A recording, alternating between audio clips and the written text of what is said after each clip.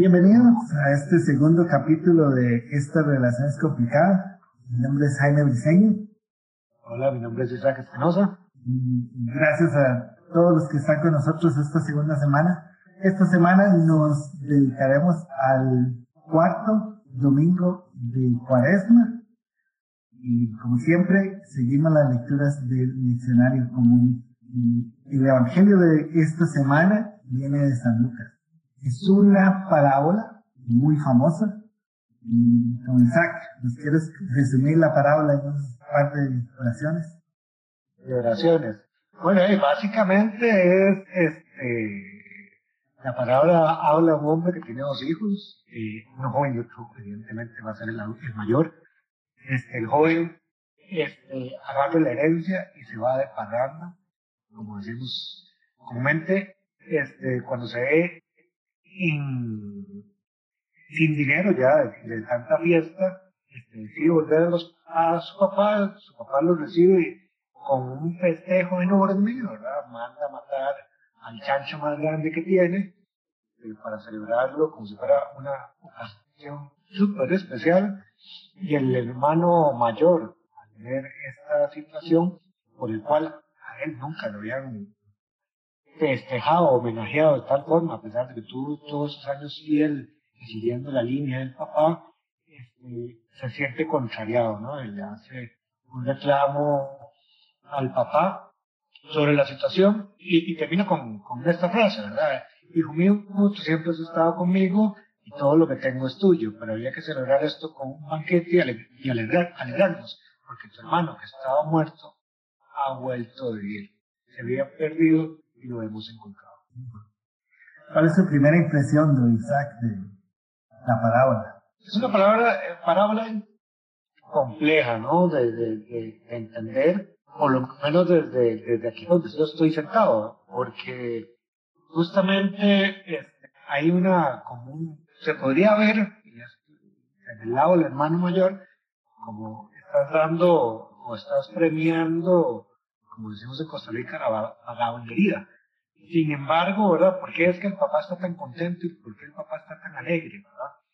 Sí, porque hay un tema ahí de que recapacita, de que vuelve a encontrar el camino, y que vuelve a la familia alguien que estaban por perdido, ¿verdad? Y a mí me queda la sensación de que si bien la celebración puede tener algún sentido, el hecho de reencontrar a alguien que está perdido en un rumbo, no puedo dejar de pensar que a veces no celebramos o no agradecemos constantemente a la gente que sí hace las cosas bien. Nos acostumbramos a que la gente hace las cosas bien y no hay no hay esa retroalimentación, ¿verdad? Yo me identifico inevitablemente con el mayor. Okay. Tengo una identificación con él y con su reclamo, ¿no? Si he venido haciendo las cosas bien por tantos años, viene mi hermano que estuvo perdido por tanto tiempo, que hizo perder dinero, mi papá lo celebra y mi papá nunca me ha celebrado nada, y yo me sentiría como se siente él, ¿verdad? Sí, y recordemos que en el principio de la historia, la manera como introduce Jesús esta parábola es porque los fariseos le están reclamando que él anda con cobradores de impuestos y con gente mala. Entonces, el hecho de que Jesús decide explicar ese comportamiento en la parábola ha alimentado durante mucho tiempo el hecho del arrepentimiento. Siempre ese es el tema más común en el que la mayoría de sermones que yo he escuchado sobre esto se agarran.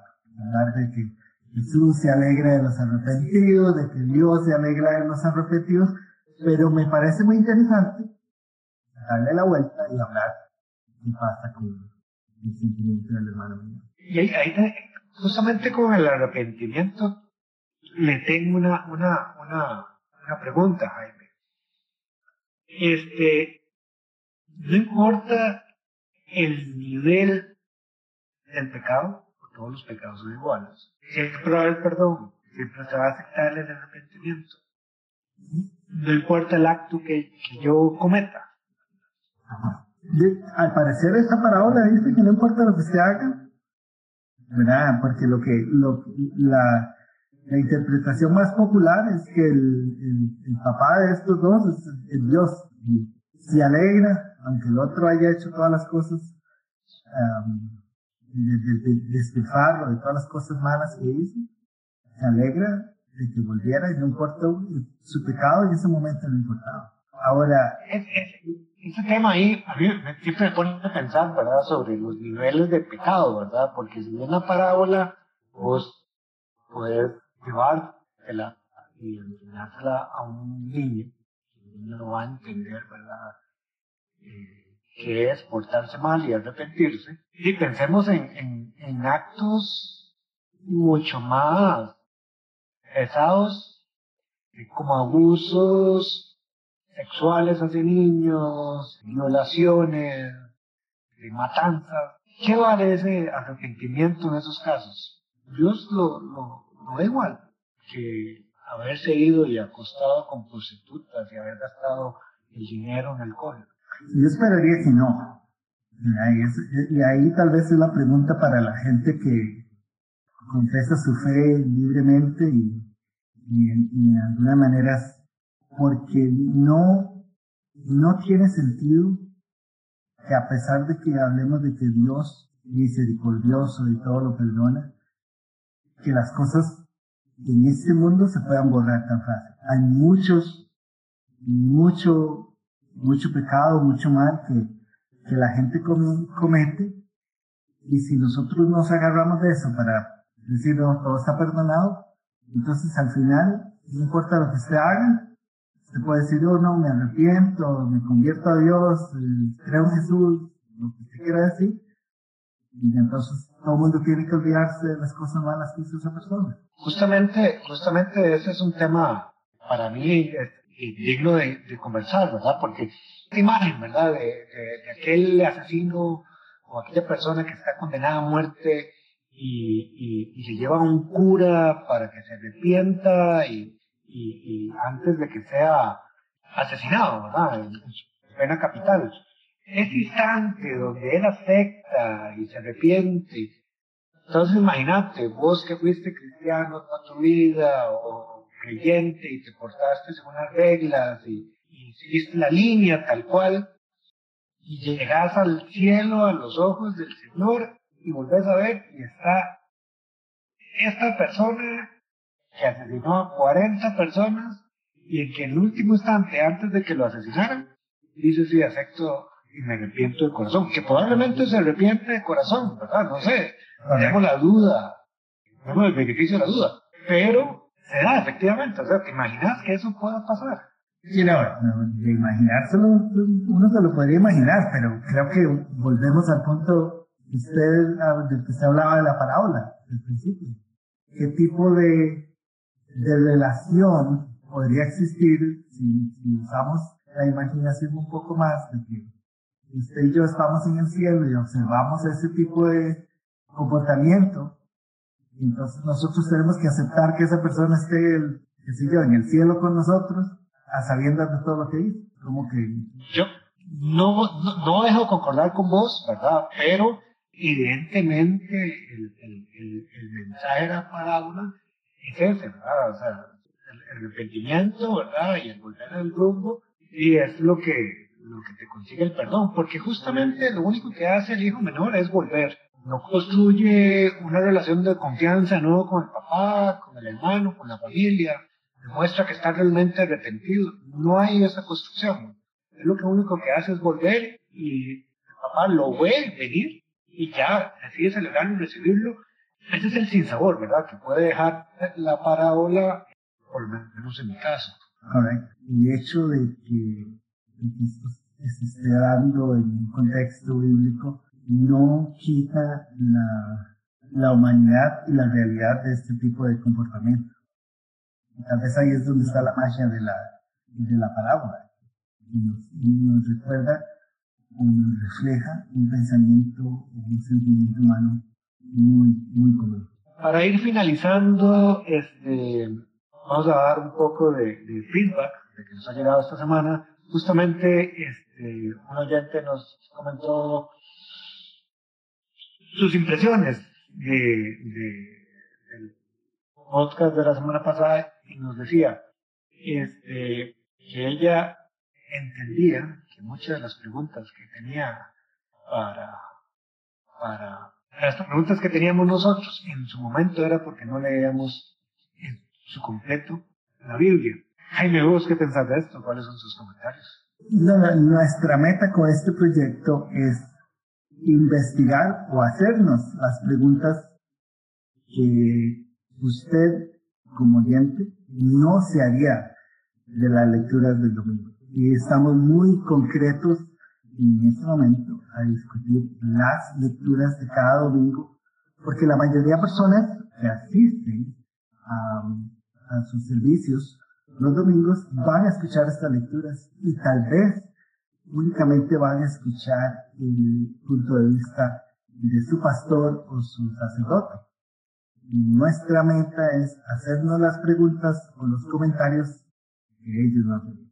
Y es una invitación, ¿verdad? O sea, si vos sos creyente o no creyente y querés ahondar en la lectura, bueno, puedes buscarte el diccionario, leer las lecturas, buscarte la Biblia, y si quieres leer, lee más.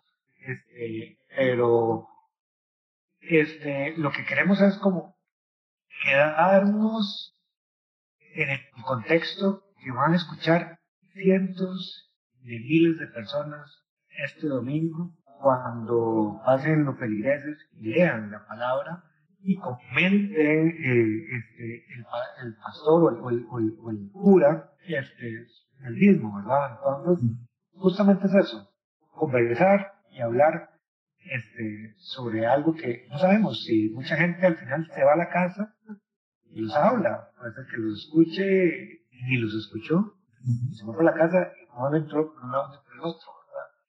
Entonces, justamente es eso, discutir, conversar un poco sobre lo que debería hablarse, a veces las personas, si pusieran un poco más de atención al sermón del domingo. No, y sobre todo el otro punto de este proyecto es que mucha gente, mucha gente, ese es su único contacto con las lecturas bíblicas, ese momento. Escucharon esa lectura o esas lecturas y toda la semana eso fue el único contacto que tuvieron. Y queremos mantenernos ahí para estar más cerca de lo que es más común para todas las personas. Y otra vez, Jaime, nuestra meta siempre es que no importa el comentario que le dé su sacerdote o nosotros queremos tener la oportunidad de hacer preguntas diferentes. Bueno, Isaac, muchísimas gracias. Otro podcast que cerramos. Queremos invitar a todas las personas a enviarnos sus comentarios. Nos pueden taggear por Twitter. Yo soy @Jaime SJO. Mi Twitter es saco con K 506. Estamos ahí dispuestos a escuchar todos sus comentarios y interactuar con ellos todo lo que podamos en nuestro próximo episodio. Muchísimas gracias y hasta la próxima semana.